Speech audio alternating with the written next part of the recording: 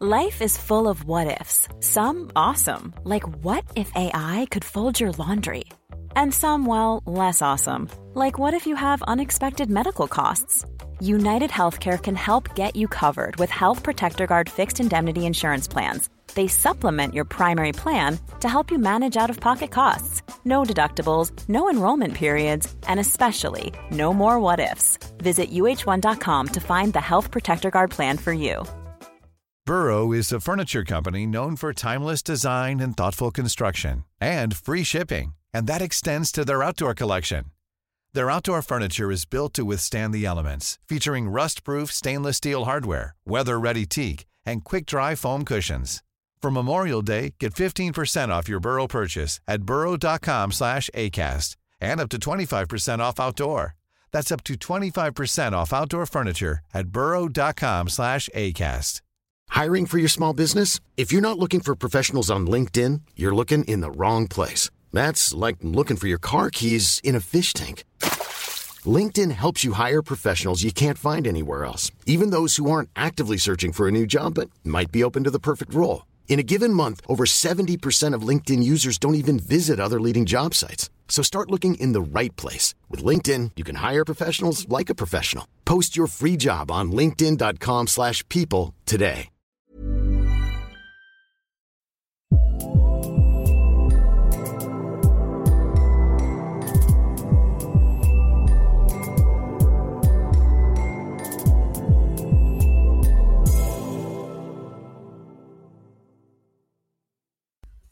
Hello and welcome to the UK Film Review Podcast.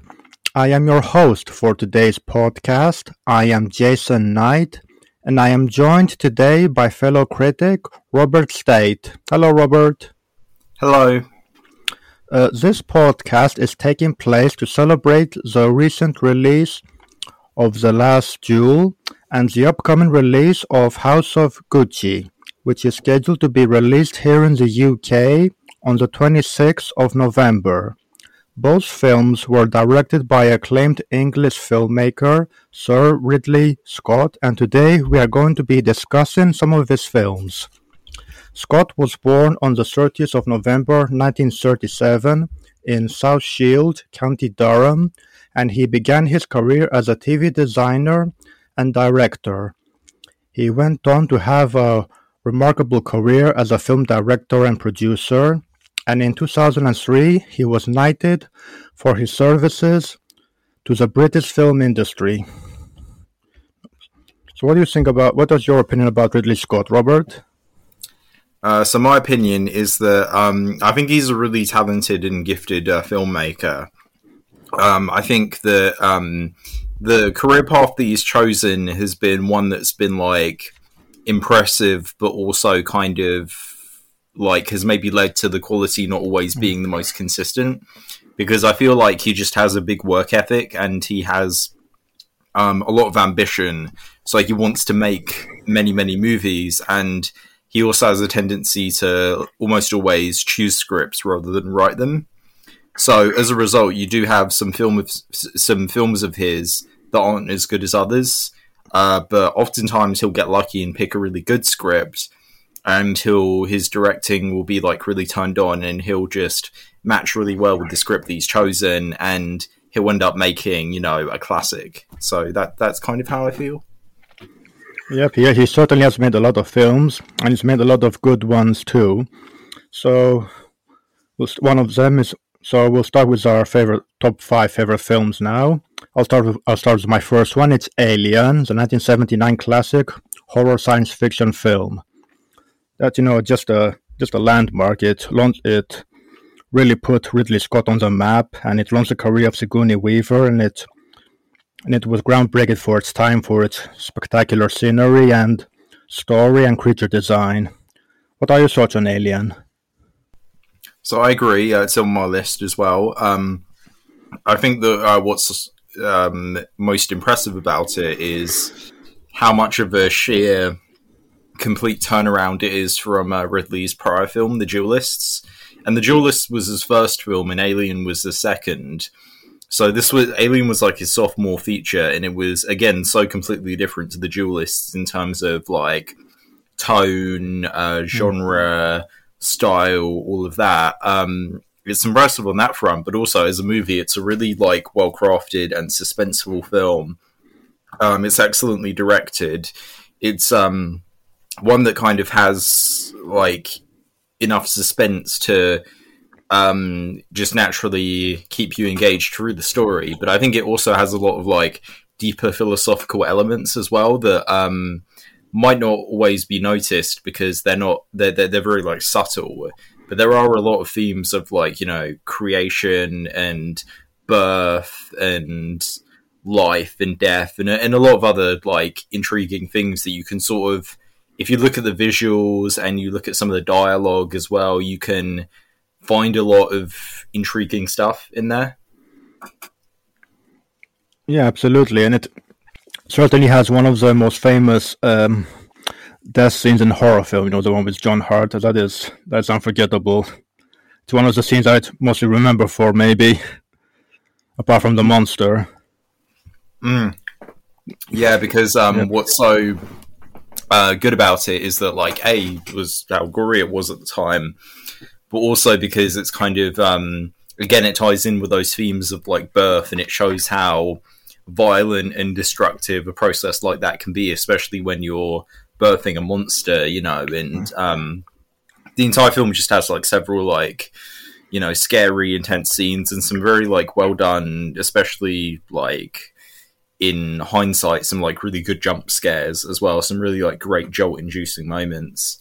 I think there's that bit as well, but there's also, and this is a spoiler for anybody who hasn't seen Alien, but the death of Brett, his death scene is really, again, it's suspenseful and intense, and it kind of culminates in this, like, kind of less violent, but still really good and really scary payoff as well. Who's Brett again? Please remind me. He's Harry Dean Stanton, the one with the hat. Yes, and when he's the one who encounters who's the first one who encounters the alien once it's grown up. Mm-hmm. Yeah, that is one terrifying scene. Yep, because the way it's directed and because the alien makes its appearance, you know, slowly, you don't actually see the whole scene. Mm-hmm. Yeah, it's a terrific scene, terrific suspense and a lot of terror as well. Mm-hmm. Yeah, and I think it's also a film that has like a lot of very good characterization for the crew, because they all feel like very fleshed out people. They're people that you can kind of get to know and understand and that feel distinctive, and it works really like naturally how they transition to then having Ripley be the final character, the only survivor, because from the beginning she's the one who is kind of echoing the thoughts of the audience as well. So she's naturally the one that you kind of gravitate towards the most. Yeah, she is the main character, you know, and she plays a part very, very well. Mm-hmm. And the sequel, of course. I mean, because, you know, that film, it just it created so much, didn't it? It had such an impact. It created all those sequels and that merchandise, video games that everybody wants to have. Mm-hmm. Everybody just likes that monster, I guess. Yeah. The xenomorph itself, I think in the film isn't shown on screen that much. I think it's only like sparsely, which gives it more of this like kind of ghostly, more like kind of unseen quality that you kind of that oftentimes you just want in a horror film. And also what I think is quite good as well is how, you know, some of these death scenes are also kind of off camera. Not especially the one, also a spoiler, that happens to Dallas as well, because at least in the theatrical cut, you don't like, not only do you not see how he dies, but you think that he does die. Whereas in the director's cut, I think it's like he's like captured and cocooned or something. But in the theatrical cut, you see what happens to him, and it seems like he just dies, but you don't really know how he dies. You just know that the aliens got him, and that's just terrifying. Yeah, absolutely. Well, you won't be caught by that, but the xenomorph, no. So I guess he probably had a bad fate. Mm-hmm. Yeah, definitely. Yeah. What are your thoughts on the scenery of the film? The scenery, yeah, I Yeah. think it's. I love the actual planet itself because it's such a like eerie, deserted place, and it's like both intriguing yet also the kind of environment that you wouldn't want to be in. But if you were like an explorer of any kind, or even a person who just was in space, you'd want to see it and you'd want to find it. And you'd be wondering like, what are all these eggs doing here? You know, and then you come across the space jockey as well, and you'd wonder what the hell it was too. Um, I like how I like, even though I know that he'd expand on this later with like Prometheus and stuff. I do like just the addition of that space jockey and just how it's just a random weird thing that you see and you're just wondering like it makes you think of a whole bunch of stuff that within that film the film itself isn't really interested in like answering, but it just is just food for thought, you know. Yeah. No. Yeah. That Alien just. I don't think that film ever gets old. Mm-hmm. I think it just has the same impact today when you watch it. Yeah. Uh, so, Robert, one of your favorite films? So one of my favorites would probably be, and this is a unique choice in his filmography, but Matchstick Men. I think that movie is really like it's a unique beast among his movies because I mean he does have a very diverse career in terms of working in a lot of different genres, but this one still to me kind of stands out as being like, you know, a kind of darkly comedic caper film or a film about con men. But what I think is really good about it is how just fleshed out the main character is, how because Nick Cage plays this like OCD riddled con man who has this complicated relationship with his wife and daughter, and his daughter comes back into the picture, and then we see how that plays out, how he introduces his daughter to what's going on, and his own like struggles as well in life, and it's a very like it's a surprisingly like, although it is funny, it does have this like emotional undercurrent to it that I think is very sincere, and a lot of that does come through in Cage's performance because he actually like legitimately really sincerely commits to playing the role of this like again OCD riddled guy, and he doesn't use it as an excuse to be like quirky and weird. He instead imbues the quirky and the weirdness with his character, and it results in some like really excellently like acted scenes. And it's the kind of film as well that like a lot of caper movies goes in many different directions and kind of has a bunch of twists and turns. And by the time you reach the end, you can kind of see why they went in those directions. Definitely, it ties together really satisfyingly.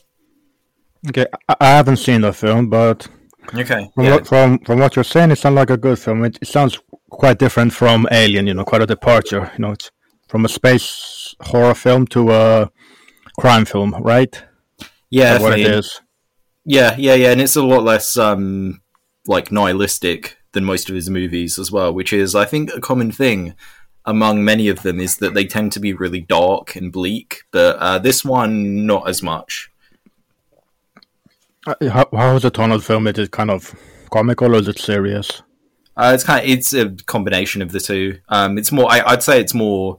It's as I said, emotional, but also kind of again humorous, but also kind of weird as well. Like there is a bit of a weirdness to the movie, a weird quality to it that kind of that I think is meant to be somewhat reflective of the main character and you know his like what he goes through and also the turns in the story as well, and also kind of the con artist lifestyle too. Okay, so you recommend that film then? I do. Do all right then. Let's move on to another great Ridley Scott film that I really like. That'll be the 2000 epic historical film Gladiator. I love that one. That's a fantastic film. No, it stars Russell Crowe in a role that pretty much launched his career, made him very famous, and he plays the parts very, very well. He won the Oscar, and he plays the story takes place in ancient Rome, and he plays a general who becomes a slave and has to fight his way towards freedom and avenge the murder of his family. Mm-hmm. Yeah, yeah, go ahead, Robert. Yeah. Yeah, and it's and also battle Emperor Commodus as well. Yes, I should have added that too. Thank you, Robert. Yeah, so in this film again, the costumes are terrific. The scenery is fantastic.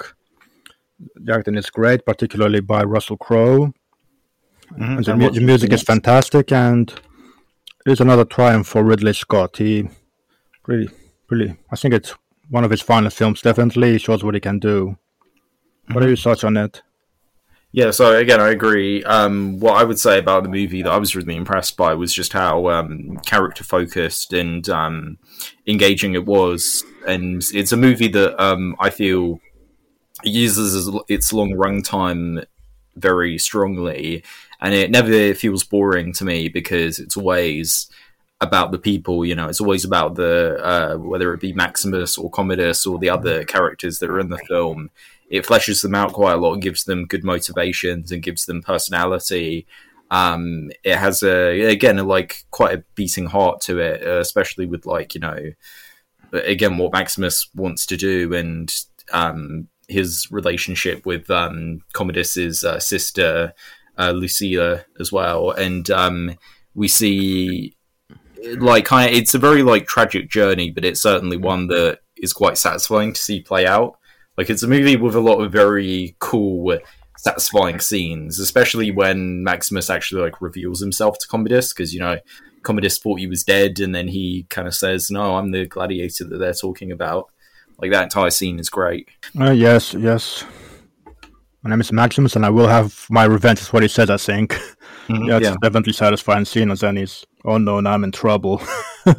Yeah. As the title of the film suggests, there is a lot of sword fighting here, and it is fantastic. I think that is a highlight of the movie. The battle scenes, they are just fantastic.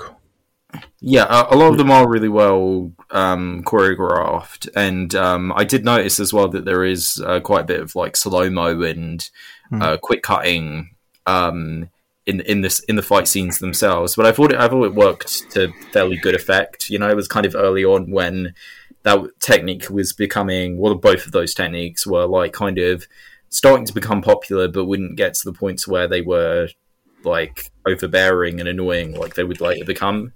And also I appreciate as well just how violent the movie is as well, because it just it's the kind of thing that you sometimes need in a historical film to really amp it up and show you that the past was kind of a brutal time in many different ways. Yeah, it definitely shows that, no doubt about that. The brutal battles inside that arena, slavery, definitely shows how those times were, and I think it does it very, very well. Mm-hmm. Okay. Yeah, I agree, especially in the opening battle scene as well. Where you see the head and the and all the people getting chopped up and dying and stuff like that. It's just really it's kind of something that he's always had as well in his movies, not just the nihilism but also the brutality. I don't think any of his films have really shied away from that particularly. I think they typically always show it in detail. Yes, that certainly does. I think the best scene for me is the battle with the tigers. In my opinion, that's a terrific one. Mm-hmm. Do you have a favorite scene from the film? I think the final battle is really good. I think that's just a great sequence. So I would say that's probably my favorite. Yep, when the bad guy gets what's coming to him. Mm-hmm. Yeah. Yep. Okay. Cool. So another one of your great Ridley Scott films. Let's see. So I'd probably say that one, the next one. So I've already gotten through 3 because I'm sharing 2 of them with you. One of the next one I would say is actually the one that you just mentioned, his most recent one, The Last Duel.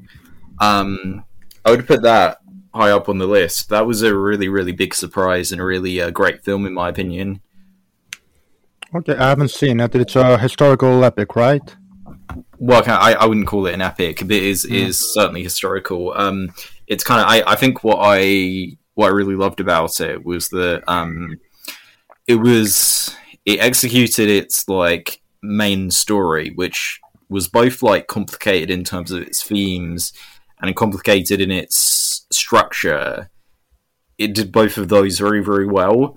It had a kind of backwards and forwards storyline where we saw somewhat like the same events, like not all of them, but many of the same events play out from like different character perspective. How we're kind of following these two knights, and then at the end, the first knight's wife. How like we like really delve into their mindsets, and we see like how they are as people, what drives them, and their the problems of their situations, and also in the case of both of the knights, their character flaws. We really see that this is just purely a case of like two warring egos and two really messed up men who are like fighting for basically like validation and attention, and ultimately they're kind of both harming this woman who is like going through a lot of like some of the worst stuff that you could imagine a woman at that time going through. And I think it's a movie that gets better and better as it goes on, and when it's focusing on the wife, it is at its most like powerful and effective, in terms of showing this stuff. And it has some really like intense, disturbing stuff in it as well. Like I was like, when I was watching it in the cinema, I was pretty like shocked at because the entire plot, it revolves around like basically a rape accusation, and you see this scene play out 2 times, and when you see the scene play out the second time, it's really, really it was like legit really hard to watch, and I think he just did a really good job at conveying that stuff, and I think he also did a great job at conveying this like terrible oppressive environment, and using the violence as well as a way to kind of bolster it, especially during like the battlefield scenes as well. And when we see the duel at the end, it's a really intense violent sequence that just involves these two men just wanting to kill each other, so they really just like brutally harm each other. And it's a really powerful film that really did impress me quite a lot. Yes, it sounds very exciting. So there's a great fighting in that film as well. Mm-hmm. Yeah, I would say so. Once again, there is some like kind of like shaky cam in the scenes that do add this sort of like, again, like gritty quality, and they're also kind of again recontextualized by the very like hot-headed macho character 2 knights that we're following, and we kind of like we really get a sense of their like big flaws as people. Okay, so it sounds very exciting, so I should watch it then. Mm-hmm. Okay, then so let's move to another one of my favorite films then. That'll be the 1991 crime buddy film Selma and Louise. That stars Susan Sarandon and Gina Davis, and it's about 2 women. The story takes place in the United States. So these 2 women, they decide to go on a trip together, and Selma nearly gets raped by a man, and Louise ends up shooting him dead. And then they go on a run from the law, and they try to get into Mexico. And I think that's a great film. It's very well directed by Ridley Scott. The acting is very, very good, and the script is very well written. And I think ultimately it's a film about freedom, because it's about 2 women who are dissatisfied with their lives, and they're escaping that. They just become very independent. Nothing can control them anymore. What are your thoughts on this film? Yeah, so that one, it's not quite in my list, but it's definitely up there. I do think it's really good. I do think it's very well written, because the main characters are very like fleshed out, and the film kind of subverts your expectations a few times in terms of how you think they'll behave. And I like the kind of the journey that you go on with them. the literal journey, but also the metaphorical journey, where like you learn more about them. They kind of unfold like a map. And yeah, I think it's also the kind of film that was pretty risky for its time in terms of what it was depicting.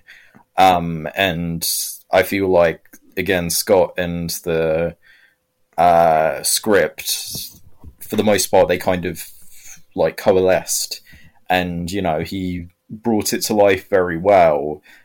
He kind of tones it down a little bit in terms of the style, because I think he wanted to give this film a more grounded quality.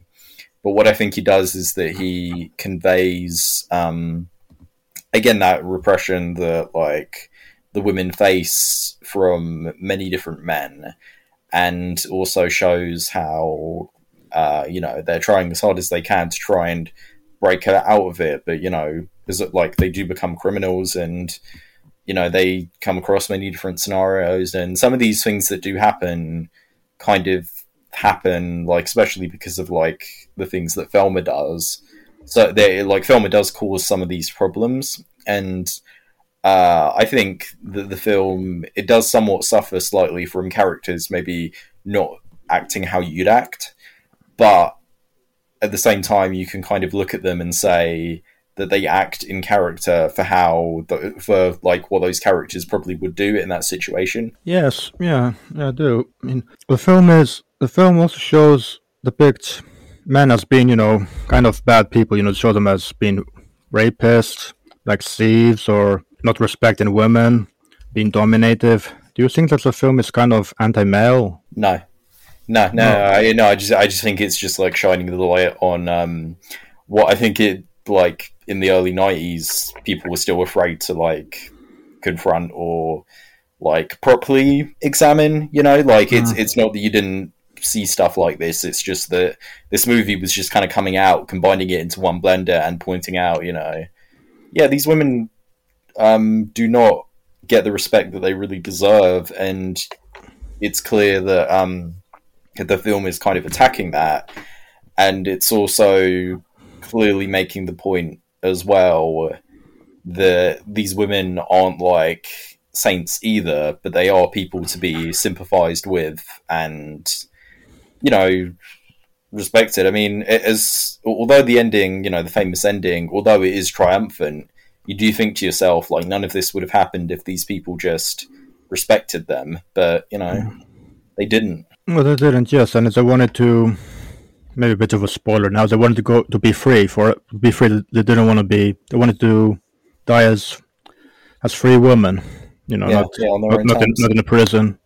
Yeah, it's a very, very powerful ending. Mm-hmm. Yeah, I loved it as well. It's a classic ending. Mm-hmm. Yeah, definitely. I think, and I'm very certain that like originally they were thinking about like at least sparing one of them, but weirdly that would have come off as a bit more callous to have one of them die and the other one live. It's kind of better that they are like together in this final action that they do, and yeah. It's famous for a good reason, because I mean, A, it's a memorable image, but B, it's also very like emotionally powerful note to like in the film on. Yeah, it shows how much they care for each other, and they want to remain together forever. Mm-hmm. It also shows the power of friendship, I think, as well. Mm-hmm. There's two women supporting each other and never willing to do whatever, willing to really help each other out any way they can. Okay, so Robert, your next film, please. My next one. So this will be kind of a toss-up between two movies. One of them's The Martian, and the other one is Black Rain.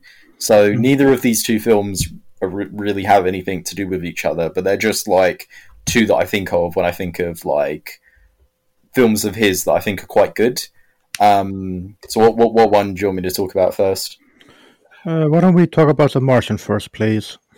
Yeah. So I read the book of that before I saw it, and I was very impressed at just how faithful it was to the spirit of the book, while still making changes that I felt made for a better film, ultimately, or that made for a better story, I would say. It really, like, to me, it was a real burst of life and energy to Scott's films that kind of had been lacking as of late. You know, I do think he was maybe falling into a bit of like self-seriousness and a bit of like making films that were impressive technically, but that kind of just didn't quite have that humane touch.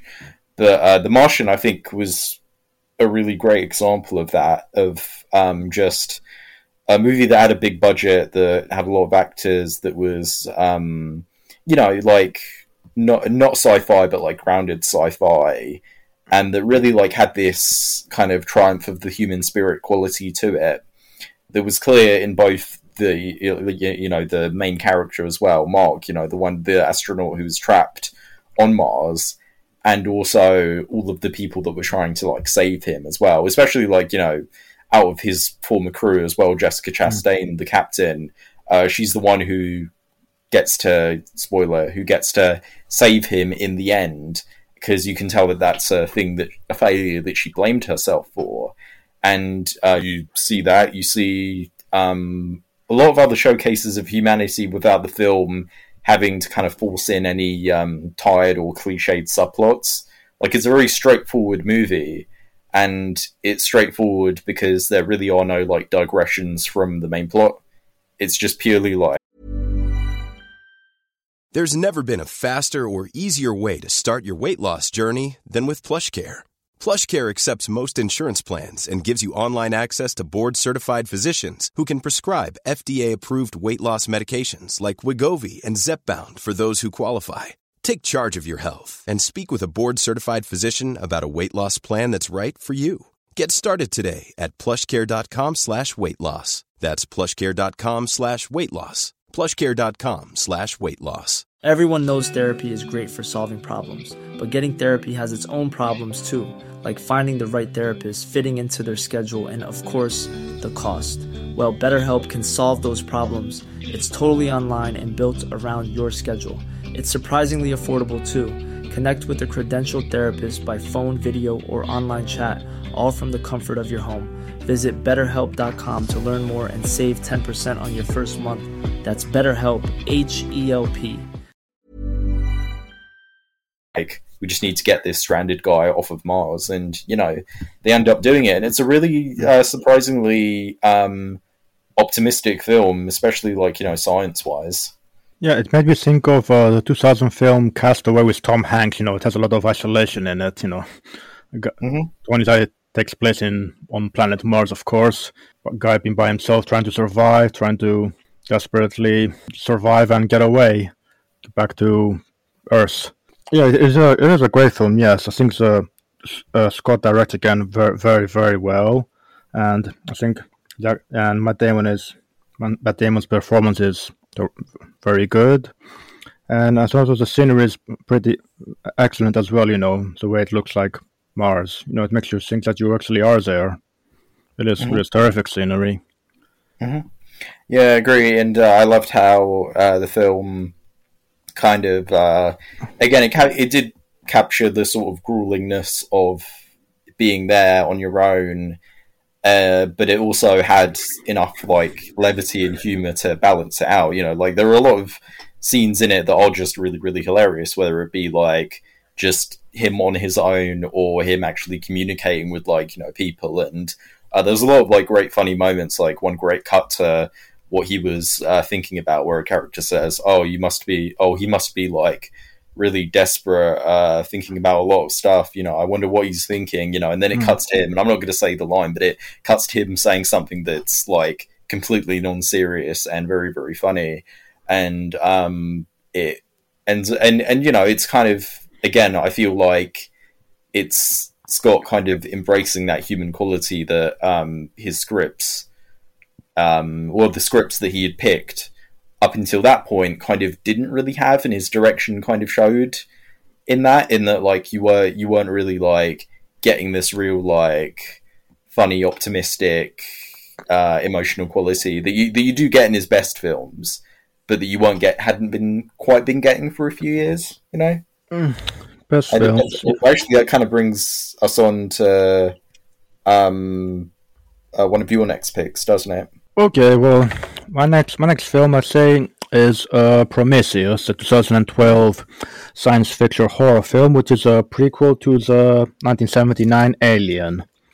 I mean, again, as that is a very, very, very well directed film. The scenery is fantastic, and the creature design is also awesome. So this time we don't have the xenomorphs. It's kind of the story basically explores how the xenomorphs came to be.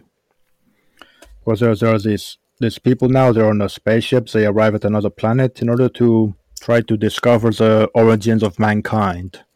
And what they end up finding is a lot of trouble. And they encounter those entities, and people start getting killed. But it's a very, very intense film. It's kind of philosophical too, and the monsters are terrifying, and the action is pretty tense. What are your thoughts on this film, Robert? Oh, I haven't seen it in a while. It's one that I want to kind of give a bit of a revisit in light of seeing Alien again, but also also somewhat in light of the film, like Alien Covenant and other stuff as well, kind of making me wonder how I'd see this movie again in like hindsight. I remember not disliking Prometheus at all, but I don't really remember loving it. I think that film slightly suffered from the fact that it like kind of the time that it came out in, because I think it came out in a time that was it was very heavily hyped, and it maybe fell prey to hype backlash, I feel. And it also kind of had this sort of element where it was a prequel that was kind of going into detail on backstory of the alien mythos, and kind of, and explaining what the space jockey is, and even seemingly at the time giving a bit of an origin for what the alien is. Though I don't think that was it. That wasn't like specifically a xenomorph that you see at the end, but it gives what seems like it could be an origin. And I think it has a lot of like ambition for a franchise film, particularly since it was like confirmed to be part of the Alien series. But I don't know if it quite lived up to it enough at the time, but I would like to revisit it and see what it was like, like all these years later and stuff. Yeah, I think found it very interesting that Ridley Scott directed again, an alien film, because it really is an alien film, isn't it? It's part of takes place in the same universe. Mm-hmm. And and he did that after all this time, like over 30 years later, mm-hmm. and he does it very well, It seems that being in the space is his territory, I'd say. Yeah, I mean, in terms of his sci-fi movies, it feels like he's only really done Alien and Blade Runner, but I mean, The Martian kind of fits in that mold somewhat. Other than that, can't think of any others. For the most part, that's just what he's done. Yes, and he does it very, very, very well. I think he knows how to create a kind of, how can I say, space atmosphere, if you know what I mean.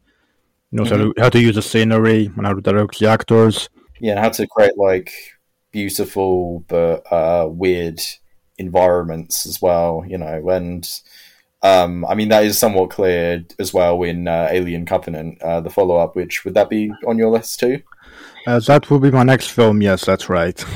Well, that's a direct sequel to the Prometheus, and I think it's a pretty good one. Basically, basically these people, they end up in the planet, the same planet from the previous film, and they end up encountering that robot, David. Android, Android, and he doesn't have good plans for them, unfortunately, and chaos breaks loose, fighting, and that's what you expect to see from an alien film, I guess.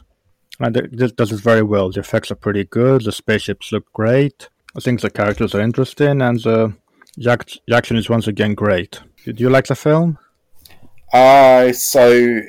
Yeah, again, that's one that I want to kind of revisit. At this time, I remember liking it. There were some kind of problems that I had in hindsight, especially with not only kind of what it was doing, in terms of, again, giving some like origins to the xenomorphs, but also just just how strange of a movie it really is, just how like out there it gets.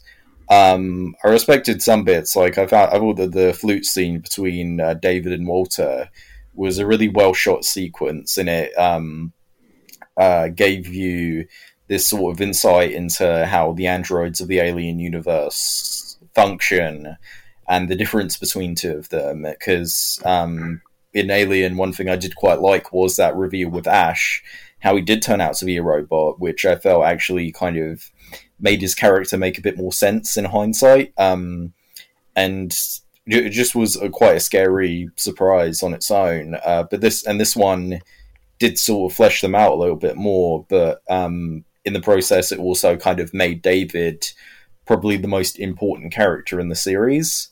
And it did sort of become at that point clear that Ridley kind of almost had a bit of a favoritism, like more to the android stuff than the xenomorph stuff, but he still tried to establish like, oh yeah, the xenomorphs are really like terrifying creatures. So there were a lot of like kill scenes in that film, and it did almost become reflective of the film story, which is of basically a mad scientist that is trying to test out his destructive creatures on a bunch of unsuspecting innocent people. And that's kind of what the story ended up being. It was just, yeah.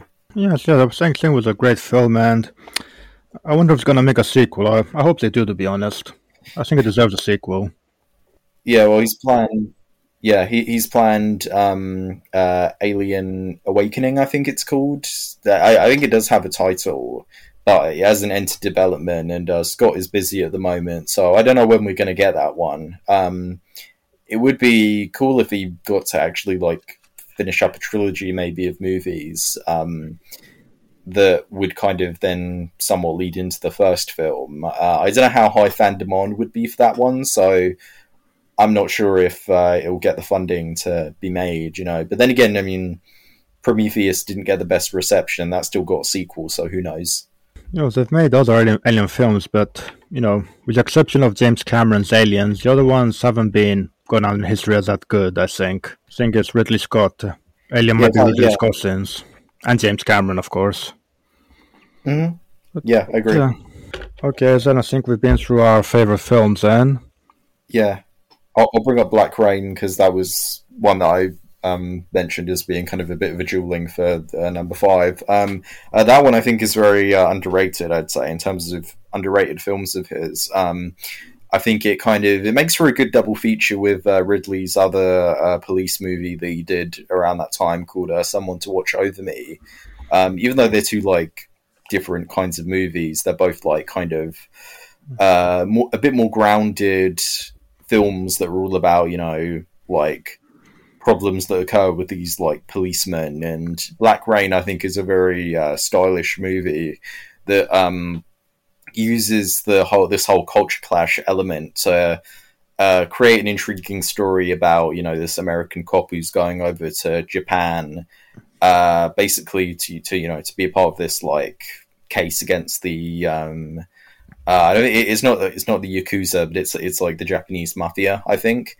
And he's tailing this like evil guy who's a part of it, and the entire film it has some action scenes, and it's got a lot of thriller elements, but it is quite character focused, and it's about this a very hot tempered, not particularly likable guy that Michael Douglas plays, but we still kind of, I think, understand him, and I was still entertained by him as well. Like, it was really fun watching him. And the same goes for his partner, Andy Garcia, who is kind of the more light-hearted contrast to his more like hot-tempered character.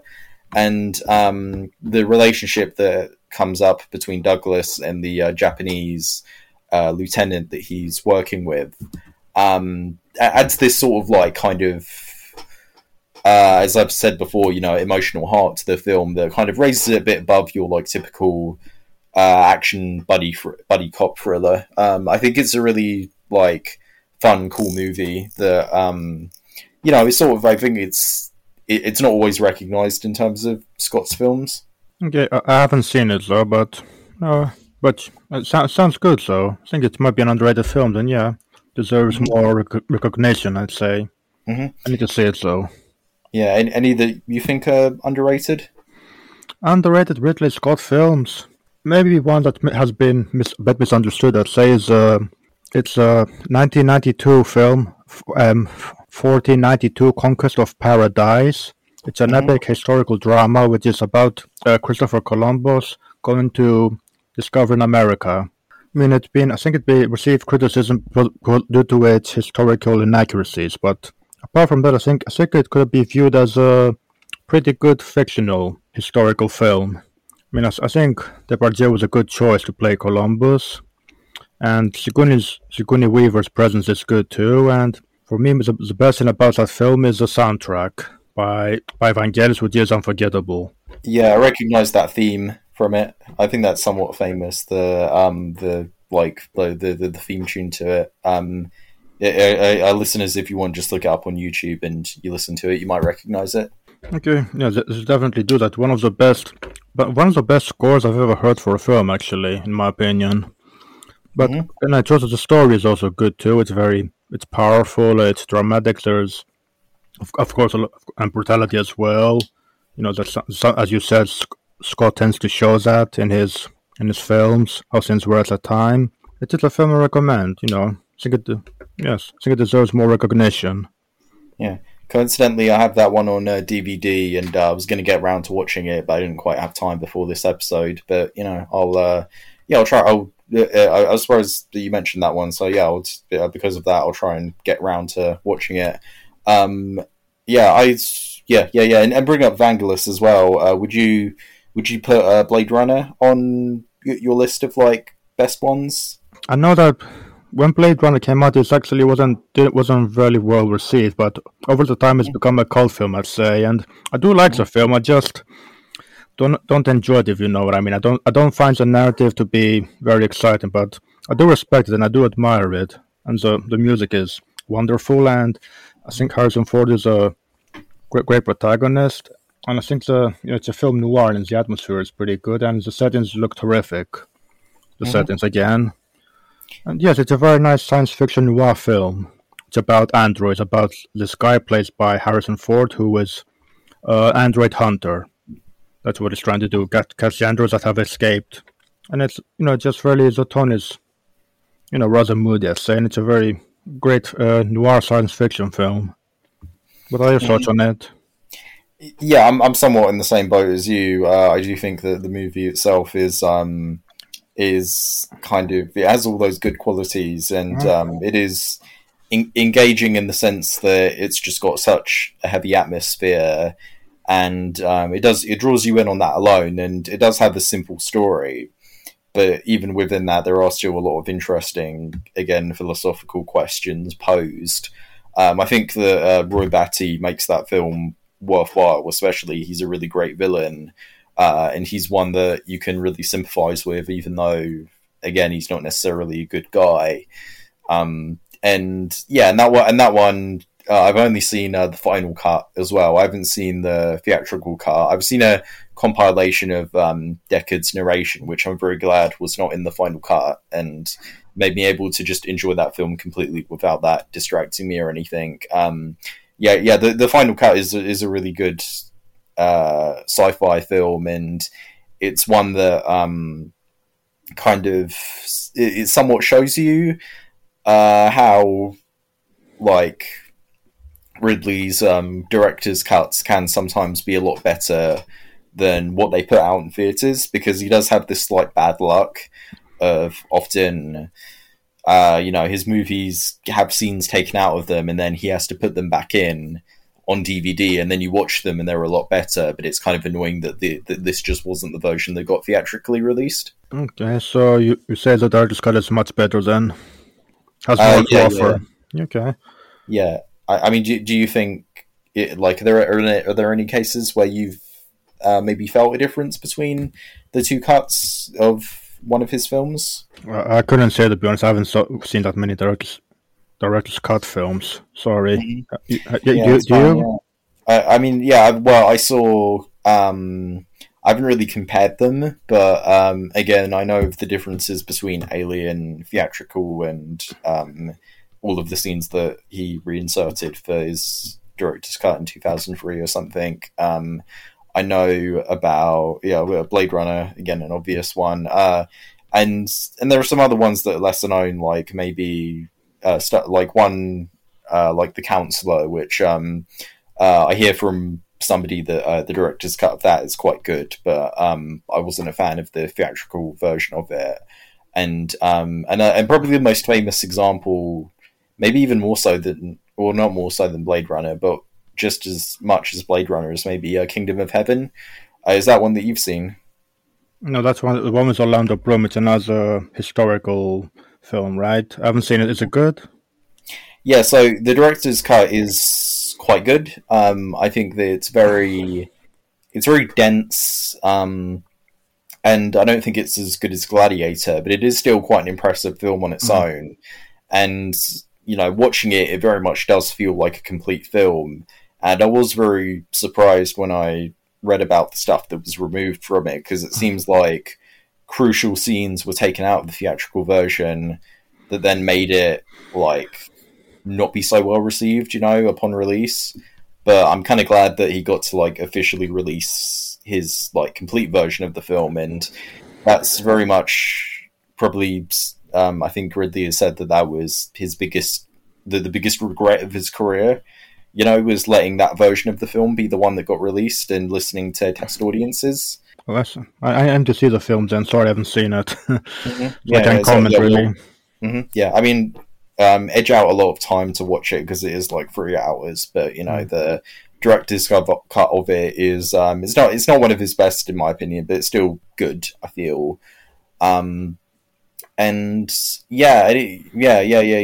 kind of that's what I think about a lot of like the cutting situation. I also think that maybe it's cool that a lot of his films have ended up being good, because he also has the tendency to have a lot of production troubles as well. Like probably one of the most famous ones would be, and this wasn't really on set, but All the Money in the World. One of his most recent ones that, had to be like heavily reshot for, reasons that I think most people are probably familiar with. Oh, the one that's where was the kidnapping, isn't it? Yeah, it is. Yeah, his grandchild is kidnapped, and he refused to pay the ransom. It's based on a true story. That's a great film. Yeah, I think it's very solid. Yeah, go ahead. Oh yeah. So I think that that's definitely testament to, again, his work ethic. The fact that he was able to go back, recast and reshoot a very important, very integral role that couldn't just be removed from the film because it was so important and integral. And it showed that he was able to do that, have it be for the most part completely seamless.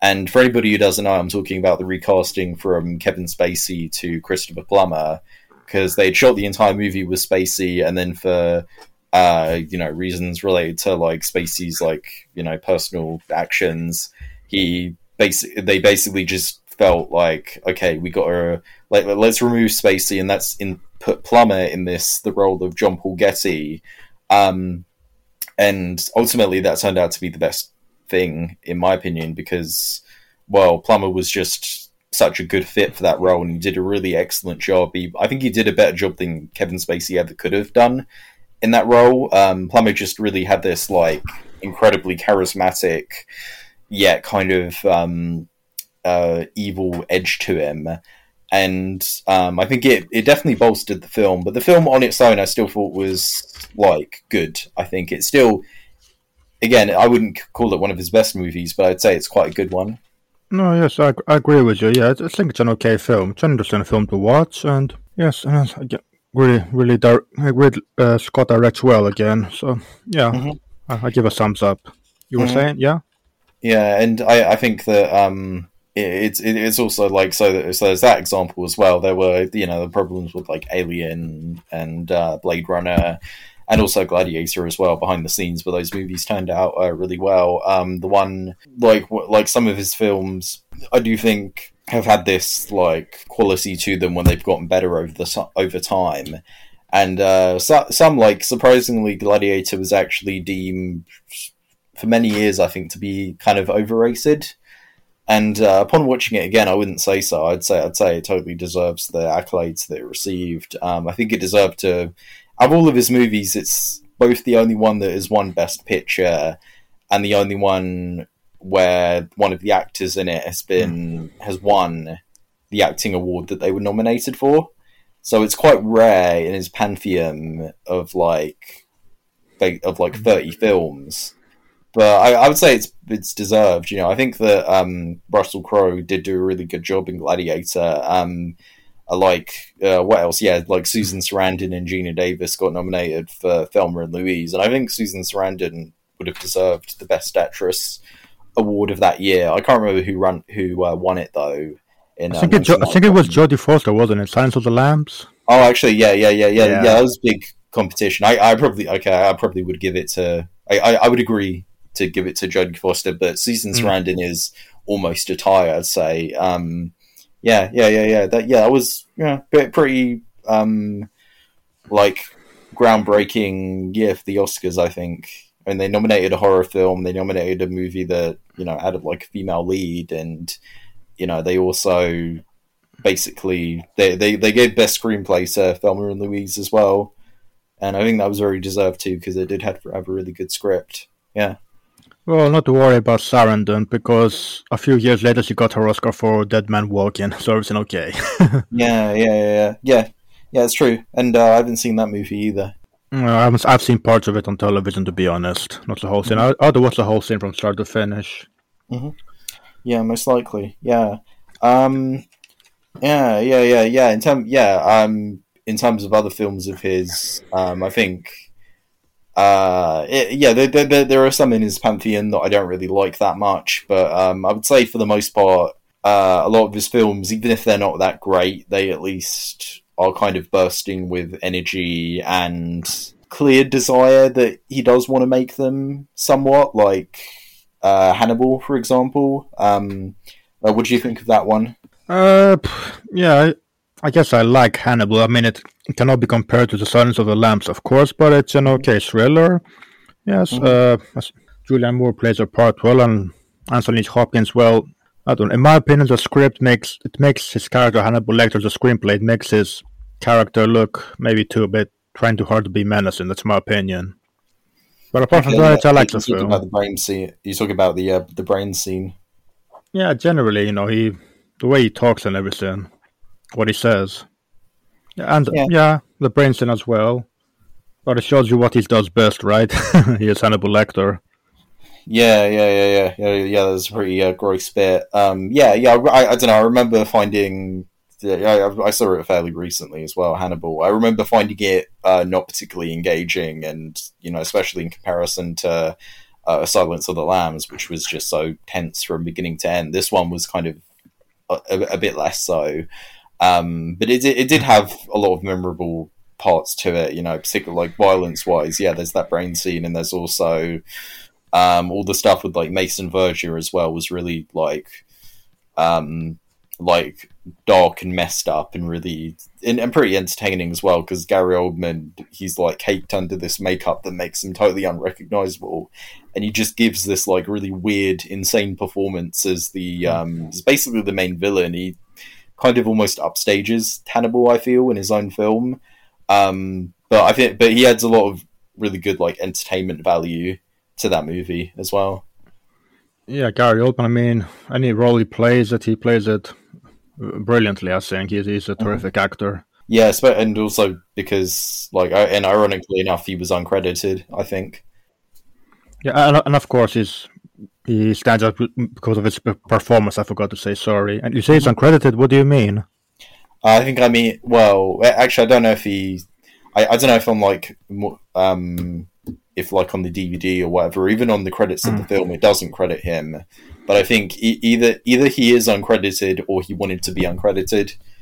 Because I think just because he so disappeared into that makeup that they were thinking to themselves about just not crediting him at all.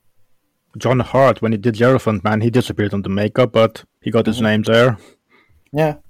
Yeah, I can't remember if this is something. I think this might have been something that Gary wanted himself. But I can't remember. I could be getting stuff totally wrong. But I just remember there was some sort of predicting thing that was going on with that film, with his role in particular. But yeah. Also, I feel in terms of the behind the scenes stuff, I think the change from the novel to film. Also did result in that movie having quite a weak ending that I think hurt it. The way Hannibal Lecter escapes, you mean? Yeah. Well, maybe not with the way he escapes, but just the fact that it just kind of ends. The movie just kind of stops. And it ended on a fairly unsatisfying note for me personally. If there was just more of a sense of conclusion rather than just okay, he's still on the loose. He let Clarice go. I don't know. It just sort of made the film, in hindsight, feel like it didn't really have much of a point. Because not much was really advanced.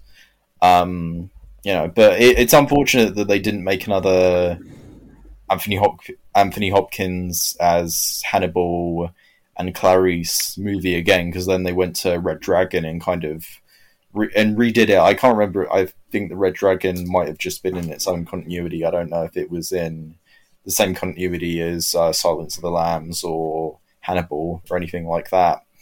But yeah, it's just unfortunate. I think they could have continued it a lot better than they did. But, yeah, I think the Red Dragon was a prequel to Silence of the Lambs. That's what it was. Yeah, and not a good one if you ask me. I think it was also a remake of the 1986 film Manhunter. Yeah, it was. Mm-hmm. It was, yeah. I don't think much of Red Dragon, though. No. Yeah. Okay, Robert, I think we've covered a great deal. Mm-hmm. Okay. Well, thank you very much, Robert. This has been the UK Film Review Podcast for Sir Ridley Scott. Thank you very much for listening. We hope you enjoyed listening and that you will be joining us again. Goodbye. Goodbye.